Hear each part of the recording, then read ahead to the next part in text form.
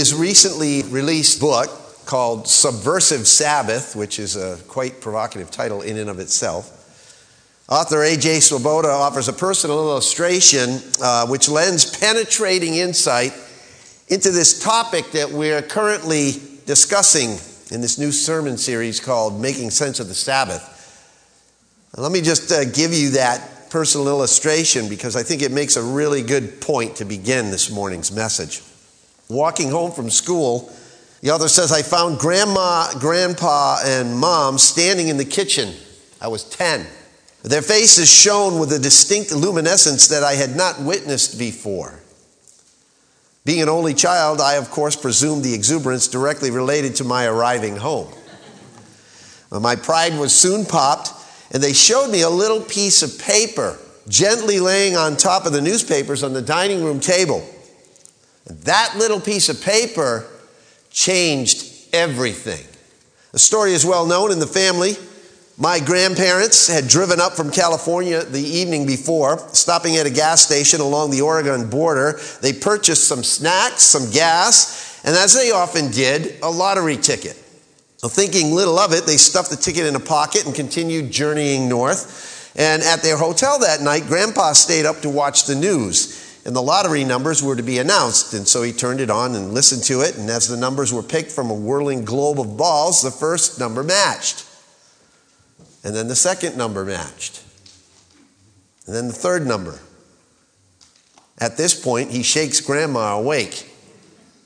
She wipes her eyes as they watch the fourth, fifth, sixth, and seventh numbers match. All 7 numbers. Their jaws dropped. Their minds could not ascertain what had just transpired in just a few short seconds. Unimaginable, unthinkable. How much did they win? What does this mean? The host announced the winning amount. That night, Grandma and Grandpa won $4.6 million. After a sleepless night, they drove to our home and placed the lottery ticket on our dining room table. And he says the winnings helped our family in profound ways, as you can well imagine. Debts were paid, vacations were had, tuitions were covered. But the story has a dark side. A profound gift that created monetary bliss eventually led to bickering, infighting, and anger in the family. After nearly 50 years of marriage, 50 years, Grandma and Grandpa's marriage ended. Family members stopped talking to each other, and a cold bitterness took over. By the grace of God, he says, healing and reconciliation has begun in our family, yet the fact remains that no one knew how to steward such an enormous gift. And then he continues, this cautionary tale illustrates an important lesson. More critical than a gift is how we handle the gift. We receive something incredible, even unimaginable, yet have no way of knowing what to do with it. Rather than enjoying the gift, we end up fighting over it. The Sabbath is a gift that we don't know how to receive, he says. In a world of doing, going, and producing, we have no use for a gift that invites us to stop. But that is the original gift, the gift of rest. And that's where we began our journey last time in this topic, uncovering the truth of what it was originally. So let me just do a little recap of last time. First of all, I'd like you to turn to Genesis 1 again so we can refamiliarize ourselves where it began. In Genesis chapter 1, verse 31, Scripture says, and God saw all that he had made in this creation account, and behold, it was very good, and there was evening, and there was morning, the 6th day. Thus the heavens and the earth were completed, and all their hosts, and by the 7th day God completed his work which he had done. And he rested on the 7th day from all his work which he had done. Then God blessed the 7th day, and he sanctified it, because in it he rested from all his work which God had created and made. This word rested, of course, in the Hebrew is the word Shabbat or Sabbath. It's the basic thrust is to sever, put an end to labor, rest. God rested from his labor on the seventh day, and he thereby set that day apart as unique. We talked about that last week. But here's something I recently read, which is an interesting thought that I didn't bring out last week. You might want to tuck it in your notes somewhere. Humanity was made on day 6 of creation, right? Day 7 was that day in which God, Adam, and Eve and the whole garden ceased from productivity and effort. Striking as it is, Adam and Eve's first full day of existence was a day of rest, not work. Interesting, huh? Another theologian famously said these words. He said that God rested on the seventh day and blessed and sanctified it is the first divine action which man was privileged to witness. Rest. We find that the Sabbath was not only to be respected as God's personal gift, but under Moses then, as we move ahead in the scriptures, it was to be reserved and remembered as God's personal day. So it was a personal command we saw, and that brings us to Exodus chapter 20, if you want to turn there, and verses 8 through 11. And you know these verses from the Ten Commandments. Remember the Sabbath day to keep it holy. 6 days you shall labor and do all your work, but the seventh day is the Sabbath of the Lord your God. In it you shall not do any work, you or your son or your daughter, your male or your female servant, or your cattle, or your sojourner who stays with you. For in 6 days the Lord made the heavens and the earth and the sea and all that is in them, and rested on the seventh day. Therefore the Lord blessed the Sabbath day and made it holy. This command to keep the day holy was a new command to Israel, we learned last time. God had never demanded it before. And it is significant to note that this command was given specifically to one people group. Who was it? Israel. We find no hint in the Old Testament whatsoever that God expected the Gentile nations to observe the Sabbath as it was commanded to Israel. So it was a personal command, it was a purposeful command we saw.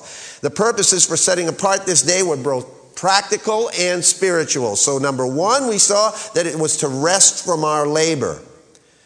In that command, God entitles everything under creation to rest. Soil, clothing, machinery, and as we saw last week, even bowling pins need rest, right? God ordained Sabbath rest for our refreshment.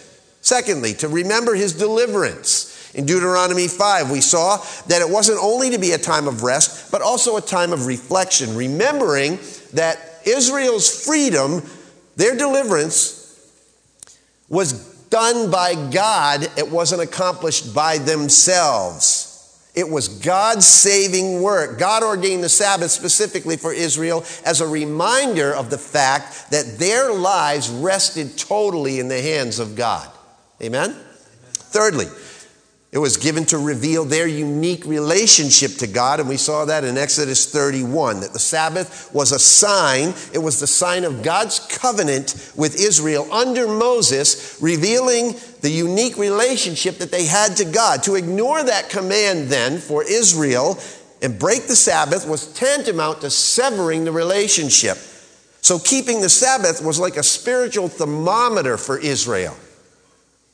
The Sabbath was God's gift to God's people. It was given as an act of grace. It allowed much needed time to rest and refocus and remember. And for Israel, it reflected the condition of their spiritual relationship to God. That's what the Sabbath was originally. That's what we looked at last time. But this week, let's look at something different. Because it's important for us to realize that before we can learn to apply it to our own lives, which is going to be what next week is all about, that we have to know what it became religiously. What it became religiously. You see, by the time that Jesus hit the scene, the Jewish pendulum had swung completely to the other side. Instead of the Sabbath being desecrated by their total indifference to it, it was destroyed by their meticulous observance of it. In their attempt to avoid breaking the Sabbath, The scribes had devised hundreds of legalisms to codify and classify this term work. Actually, in the Mishnah, a complex verbal rabbinical commentary on the Torah of Moses, 39 clarifications of work were devised, with each category having a potential of endless subdivisions. For instance, you'll get a kick out of this. To carry a burden on the Sabbath day meant you were working, so you couldn't do it. Of course, then next, a burden has to be defined. So what is a burden that you cannot carry? This is what the scribal law laid down. Quote, a burden is food equal in weight to a dried fig, enough wine for mixing in a goblet, milk enough for one swallow, honey enough to put upon a wound, oil enough to anoint a small member, water enough to moisten an eye salve, paper enough to write a customs house notice upon, ink enough to write 2 letters of the alphabet. Not 3, 2. Read enough to make a pen, unquote. I mean, it so on and goes, on and on, endlessly. They made these laws. So they spent endless hours arguing whether or not a man could lift a lamp and bring it from one place to another on the Sabbath, or whether a woman might wear a brooch or false hair. Even if a man might lift his child on the Sabbath day. These things to them were the essence of religion. To write more than 2 letters now was work on the Sabbath, right? But writing had to be defined. So the definition runs like this according to their law. Quote, he who writes 2 letters of the alphabet with his right or with his left hand, whether one kind or of 2 kinds, if they are written with different inks or in different languages, you're guilty. Even if he should write 2 letters from forgetfulness, you're guilty. Whether he has written them with ink or with paint or with anything which makes a permanent mark, also, he that writes on 2 walls that form an angle or on 2 tablets of his account book so that those 2 letters can be read simultaneously, guilty. But if anyone writes with a dark fluid or with fruit juice or in the dust of the road or in sand or in anything which does not make a permanent mark, not guilty. What? If he writes 1 letter on the ground and 1 on the wall of a house or on 2 pages of a book so that they cannot be read at the same time, not guilty, unquote. That's a typical passage from the scribal law. One section of the Talmud, the major compilation of Jewish tradition, contains 24 chapters listing Sabbath laws. One law specified that the basic limit for travel was 3,000 feet. Okay, got that in your mind now? 3,000 feet from your house. But various exceptions were provided. Here come the loopholes. If you had placed some food within 3,000 feet of your house, you could go there to eat it, and because the food was considered an extension of your house, you could then go another 3,000 feet. So if a rope were placed across an adjoining street or an alley, the building on the other side, as well as the alley in between, could be considered part of your house. Ridiculous. Throwing an object into the air with one hand and catching it with the other, absolutely prohibited. That was work. If the Sabbath overtook you as you reached for some food, and the food needed to be dropped before bringing your arm back, lest you be guilty of carrying a burden, you better make sure you have a good handle on what time it is. Because if it's not the Sabbath when you pick it up and it becomes the Sabbath when you get to here, drop it. You're guilty. It becomes so ludicrous that according to the apocryphal book of 1 Maccabees, when attacked by the Greek army of Antiochus Epiphanes, a group of Jews refused to defend themselves on the Sabbath, and 1,000 people, men, women, and children, were massacred. Now, the Jewish historian Josephus records in his Antiquities of the Jews that because the Jews would not defend themselves on the Sabbath, that the Roman general Pompey captured Jerusalem. You know how he did it? He figured out that, now, the Jews, there was a provision that said the Jews could defend yourselves in a time of war on the Sabbath. However, what Pompey did was he built the siege ramps and siege mounds against the temple, and he did it on a Sabbath day. They couldn't stop them from doing that. It wasn't really war and fighting. They were just building mounds. And so they built those siege mounds every Sabbath day until they got them to the point where they could actually take over the temple, and the Jews couldn't do anything about it. On and on it went. Rules were made, loopholes were discovered, and the Sabbath was murdered. Their attention to the letter of the law completely annihilated the spirit behind the law. What was supposed to be a day of rest became to the Jews more stressful and more tiresome than their regular work week. It was anything but rest. It had become a nightmare. And friends, that nightmare has followed us into the 21st century. Jewish religious laws can even apply to the use today of modern appliances during the Sabbath. Example, ovens cannot be turned on or off. Molly Sparling told me after last week's message that her new refrigerator has a Sabbath mode setting on it. It's certified kosher. Seriously, it's not a joke. It's a feature in many modern home appliances, including ovens and refrigerators, which is intended to allow the appliances to be used, subject to various constraints, by Shabbat observant Jews on the Sabbath and Jewish holidays. This mode usually overrides the usual everyday operation of the electrical appliance and makes the operation of the appliance comply with the rules of halakha, the Jewish law. Activating this mode will turn off interior lights or keep them always on but dimmed. Control panel displays, ice water dispensers, sounds, ice makers, and any advanced features. The compressor will run on a timed defrost. If you open the door and shut the door, the lights won't go on and off. All this stuff to observe the Sabbath today. To reiterate Dr. Swoboda's point made at the beginning of this message, he said, like many of God's gifts, we have struggled to receive this gift. In church life, we bicker over its validity, whether we need to observe it or not. We argue over what day the Sabbath has to be. Is it Saturday or is it Sunday? Or is it Wednesday or Tuesday? We get trapped in Sabbath rules and nuanced doctrinal rationale for why we no longer seriously consider it. We start whole denominations over Sabbath disagreements.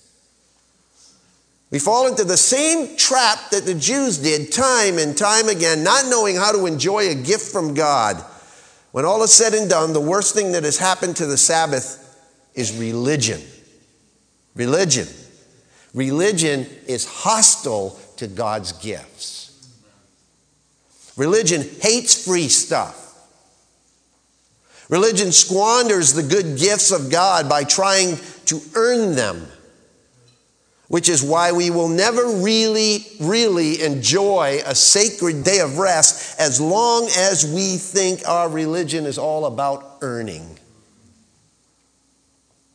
Because the Sabbath proves an awkward fit in our fast-paced, work-drunk, production-obsessed world, doesn't it? We do not know what to do with the Sabbath.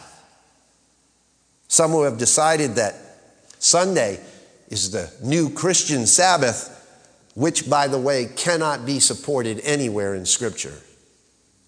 So if you think that, go back to your Bible. They've laid down all kinds of rules on how we're supposed to observe it. Others believe that there should be no engagement in sports and no games whatsoever, no eating out at restaurants as it causes others to work, etc., etc., etc. You can find all these legalisms not in the Jewish community alone, but in the Christian community as well. In fact, I received an email last week from someone after last week's message who shared that their great-grandmother used to get after their great-grandfather for sitting on Sunday afternoons and listening to a baseball game on the radio because it was a newfangled invention. She felt that it was out of line on the Sabbath to do that. According to others, the day must be spent either at church and in meditation upon God's word, in prayer, visiting the sick, etc., etc., etc. And while many of those things are very, very beneficial and good, even to some extent advisable, nothing in the entire New Testament even remotely alludes to such stringent requirements. In fact, the fourth commandment is the only commandment out of all 10 that is not reiterated in the New Testament. Did you know that? Neither Jesus, Paul, nor any other New Testament writer presents the Sabbath commandment as something that Christians are required to regularly observe outside of the Gospels, because the Gospels are considered as part of the Old Testament way of life until Jesus died and rose again. They were still under that law of Moses, so to speak. Apparently, in the writings of the early church, it is difficult to find any reference to the fourth commandment at all. And I know you're probably thinking, what are you teaching us? It's heresy. Are you saying that the commandment is not for us today? Is that what you're saying? Well, let me say this, that the principle behind the commandment has definite relevance for us today. But the commandment itself, as given to Israel, has been superseded by Christ. So in order to understand how the Sabbath applies to Christians, us, it's not simply enough to know what it was originally and what it became religiously, but thirdly, we need to know what it is spiritually. Spiritually. This is where you'll be flipping in your Bibles a little bit here. First off, Jesus clarified the issue for us supremely on 6 different occasions, okay? 6 different occasions, Jesus experienced conflict with the Jews on the subject of the Sabbath in the Gospels. Their ridiculous man-made rules and regulations had no jurisdiction whatsoever over him, and he made no bones about it. Jesus never broke the Sabbath as given by God, okay? But rather broke through the misguided rabbinical traditions, the ones that I just read to you, and scribal laws. And he did it purposely to clarify their messed up notions about what the Sabbath was supposed to be. Matthew chapter 12. Turn there in your Bibles if you would. Matthew chapter 12, verses 1 to 8. Matthew 12, 1 to 8. At that time, Jesus went through the grain fields on the Sabbath, and his disciples became hungry and began to pick the heads of grain and eat. But when the Pharisees saw this, they said to him, "Look, your disciples do what is not lawful to do on the Sabbath." But he said to them, "Have you not read what David did when he became hungry, he and his companions? How he entered the house of God and they ate the consecrated bread, which was not lawful for him to eat, nor for those with him, but for the priests alone? Or have you not read in the law that on a Sabbath the priests in the temple break the Sabbaths and are innocent? But I say to you that something greater than the temple is here. But if you had known what this means, I desire compassion and not sacrifice, you would not have condemned the innocent." Their jaws must have hit the dirt at this point. Jesus stood before them and he claimed that he was greater than the temple and greater than the Sabbath. That's what Jesus is basically saying. He was claiming to be God in so many words. The one the temple honored and the one the Sabbath served. Let that sink into your mind for a moment. Turn to Mark chapter 2. Mark chapter 2, beginning in verse 27. Jesus said to them, "The Sabbath was made for man, and not man for the Sabbath. So the Son of Man is Lord even of the Sabbath." I can't even imagine what they must have been thinking at that point. Christ clarified this here, that the Sabbath was made for man's benefit and not man for the Sabbath. Therefore, as the Lord of the Sabbath, Jesus had the right to dictate and to control how it was observed. That's what he was saying. Let's continue on here, chapter 3, verse 1. You know, it's not enough that Jesus said, "I'm the Lord of the Sabbath." That ticked him off, right? Then Jesus turns around and he's going to even add to that insult. He entered again into the synagogue, and a man was there whose hand was withered.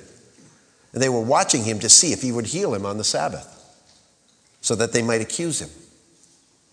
And he said to the man with the withered hand, "Get up and come forward here." And he said to them, "Is it lawful to do good or to do harm on the Sabbath, to save a life or to kill?" But they kept silent. Now somebody else got mad. After looking around at them with anger, grieved at their hardness of heart, he said to the man, "Stretch out your hand." And he stretched it out, and his hand was restored. The Pharisees went out and immediately began conspiring with the Herodians against him as to how they might destroy him. Now, this is a whole sermon in itself in this text right here. I just want you to think about this text and what just transpired. I can just see the veins bulging out of their foreheads as they flew into a rage. White-knuckled with fists clenched, they plotted with their arch enemies, the Herodians. They didn't even get along with the Herodians. But they did today because they were both against Jesus. And the remarkable thing is, as Mark Buchanan observes, is that they actually plot Jesus' murder on the Sabbath day. Mark says, as they see it, healing on the Sabbath is forbidden, but plotting murder is perfectly acceptable. This is legalism at its flagrance. It's most flagrant. The most bizarre lines of reasoning appear completely natural to a legalist. You must never heal on the Sabbath, but you can plot the death of those who do. That's the legalistic mindset. Jesus never annulled the law, especially the one regarding the Sabbath. Rather, he himself fulfilled it. Jesus said, "Do not think that I came to abolish the law or the prophets," in Matthew chapter 5, verse 17, "but I came to fulfill it." The Sabbath rest of the Old Testament was just a shadow of Christ himself. By following him and obeying his commandments, we are observing the Sabbath. Get that? Because Christ has come, the shadow of his Sabbath rest is no longer needed, spiritually speaking. When we come to Christ, we rest from our own work toward salvation. Amen? Our works don't save us. He has finished the work, and we are to rest in him. Just before identifying himself as Lord of the Sabbath in Matthew chapter 12, verse 8, Jesus made this very astounding statement. Charlie alluded to it this morning in Matthew chapter 11. Jesus said, "Come to me. Come to me, all you who are weary and heavy laden, and I'll give you rest." And I love the way the Message interprets Matthew 11:28 through 30. Listen to these words. Are you tired, worn out, burned out on religion? Come to me, get away with me, and you'll recover your life. I'll show you how to take a real rest. Walk with me and work with me. Watch how I do it. Learn the unforced rhythms of grace. I won't lay anything ill-fitting on you, anything heavy on you. Keep company with me, and you will learn how to live freely and lightly. I love that translation of that. Because Christ is our rest. Nowhere in the New Testament do we find the requirement of Sabbath observance. Every single day as a Christian is rest in Jesus. Every day, spiritually speaking. Turn to Hebrews chapter 4 in your Bibles. And I'm not going to really unpack this whole text. I may do this at the end of this series.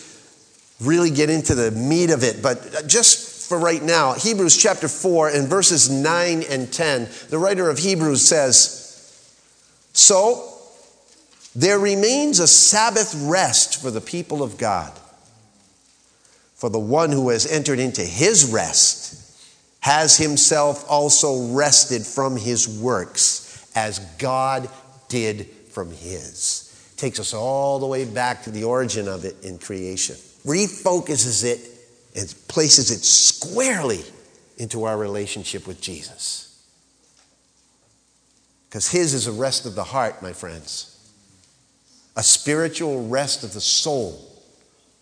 A spiritual cessation of our working toward righteousness. Because we can't attain it without Christ.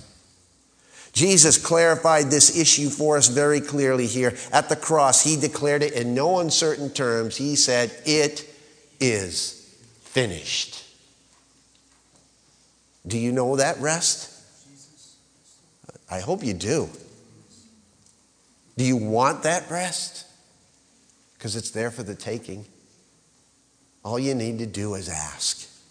Lord Jesus, I'm tired of trying to do this on my own. Just please, Lord, be my Lord. Forgive me for my sin. That's all you need to pray. And what will Jesus do? Come to me. Learn it from me. I'll give you rest. Rest like you've never seen or felt before.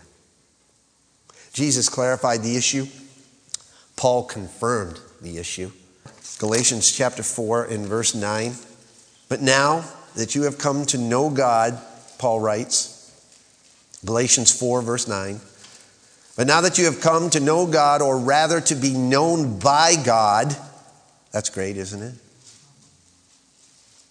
This is just the opposite of Matthew chapter 7, where people said to God, hey, didn't we cast out demons in your name and we performed all these miracles in your name? And God said, depart from me, you wicked people, because I never knew you. Right here. But now that you have come to know God, rather, or to be known by him. How is it that you turn back again to the weak and worthless elemental things to which you desire to be enslaved all over again? You observe days and months and seasons and years. I fear for you that perhaps I have labored over you in vain. He says you don't have to do that to earn your salvation.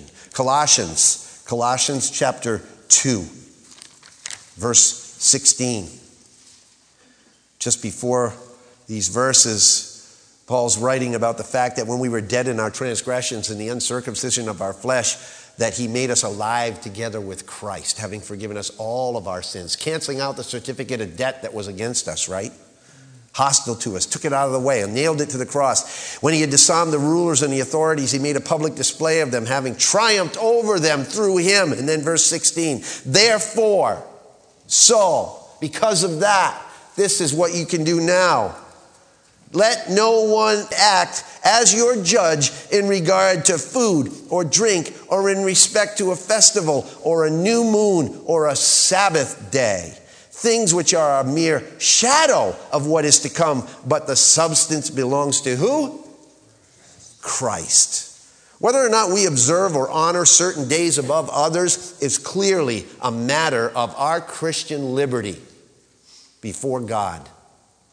And no pastor and no teacher and no Christian brother or sister has the right to impose his or her extra biblical views upon anyone else as a matter of law. For Christ is the end of the law for righteousness to everyone who believes, it says in Romans. Amen? Romans 10:4. It all is focused in Jesus. The one requirement that I can state with absolute authority as I stand here before you today is that whatever view that we hold regarding Sabbath observance, we hold it for the express purpose of glorifying the Lord.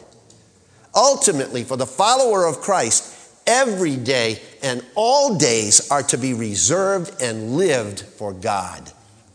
Period. Romans chapter 14, verses 4 and following. Who are you to judge the servant of another? To his own master he stands or falls, and he will stand, for the Lord is able to make him stand. One person regards one day above another, another regards every day alike. Each person must be fully convinced in his own mind. He who observes the day observes it for who? For the Lord. Verse 7. For not one of us lives for himself, and not one dies for himself. For if we live for the Lord. Or if we die for the Lord. Therefore, whether we live or we die, we are the Lord's. Amen? For to this end Christ died and lived again, that he might be the Lord over both the dead and of the living. But you, why do you judge your brother? Or you again, why do you regard your brother with contempt? For we will all stand before the judgment seat of God. For it's written, as I live, says the Lord, every knee shall bow to me, and every tongue shall give praise to God. So then each one of us will give account of himself. To who? To God. To God. Jesus clarified the issue. Paul confirmed the issue. Yet somehow, people confuse the issue. People confuse the issue. From the early days of the church, Christians have reserved Sunday, the Lord's Day, the first day of the week, as a unique and special day of worship, fellowship, giving, and personal identification with the Lord. And the reason is rooted in the fact that Jesus was raised on a Sunday. Most of his appearances took place on the first day of the week. And Pentecost, the historical birthing of the church, is said to have taken place on the first day of the week. The New Testament clearly indicates that the church also met on all kinds of days during the week, but specifically on the first day of the week came to be identified as the Lord's Day. You can look it up in Acts chapter 20, 1 Corinthians 16, Revelation chapter 1. John had his vision on the Isle of Patmos on the Lord's Day. Sunday, the first day of the week. So I'm saying all of this stuff because that's what we practice today. However, there is no indication that the early church ever considered this day to be the Christian Sabbath, thereby changing the Sabbath from Saturday to Sunday. There is absolutely no biblical warrant for making that transition. The distinguishing mark of the Old Testament Sabbath was clearly the concept of rest and the ceasing of work, while the primary focus of the Lord's Day is the worship and celebration of Christ. You get that? How then should we apply the fourth commandment to our own lives? That's what everybody's waiting for. So it took 2 weeks to get here, and now I'm going to say, come back next week. I'll keep you coming. The Lord will. How should we apply this fourth commandment? Well, if we truly have a grasp on what it was originally as God's gift to man, and what it became religiously as man's legalistic rituals destroyed it, if we understand what it is spiritually that true rest is fulfilled in Christ as our Lord and Savior, then it follows that we should be able to discern pretty clearly what it should be personally.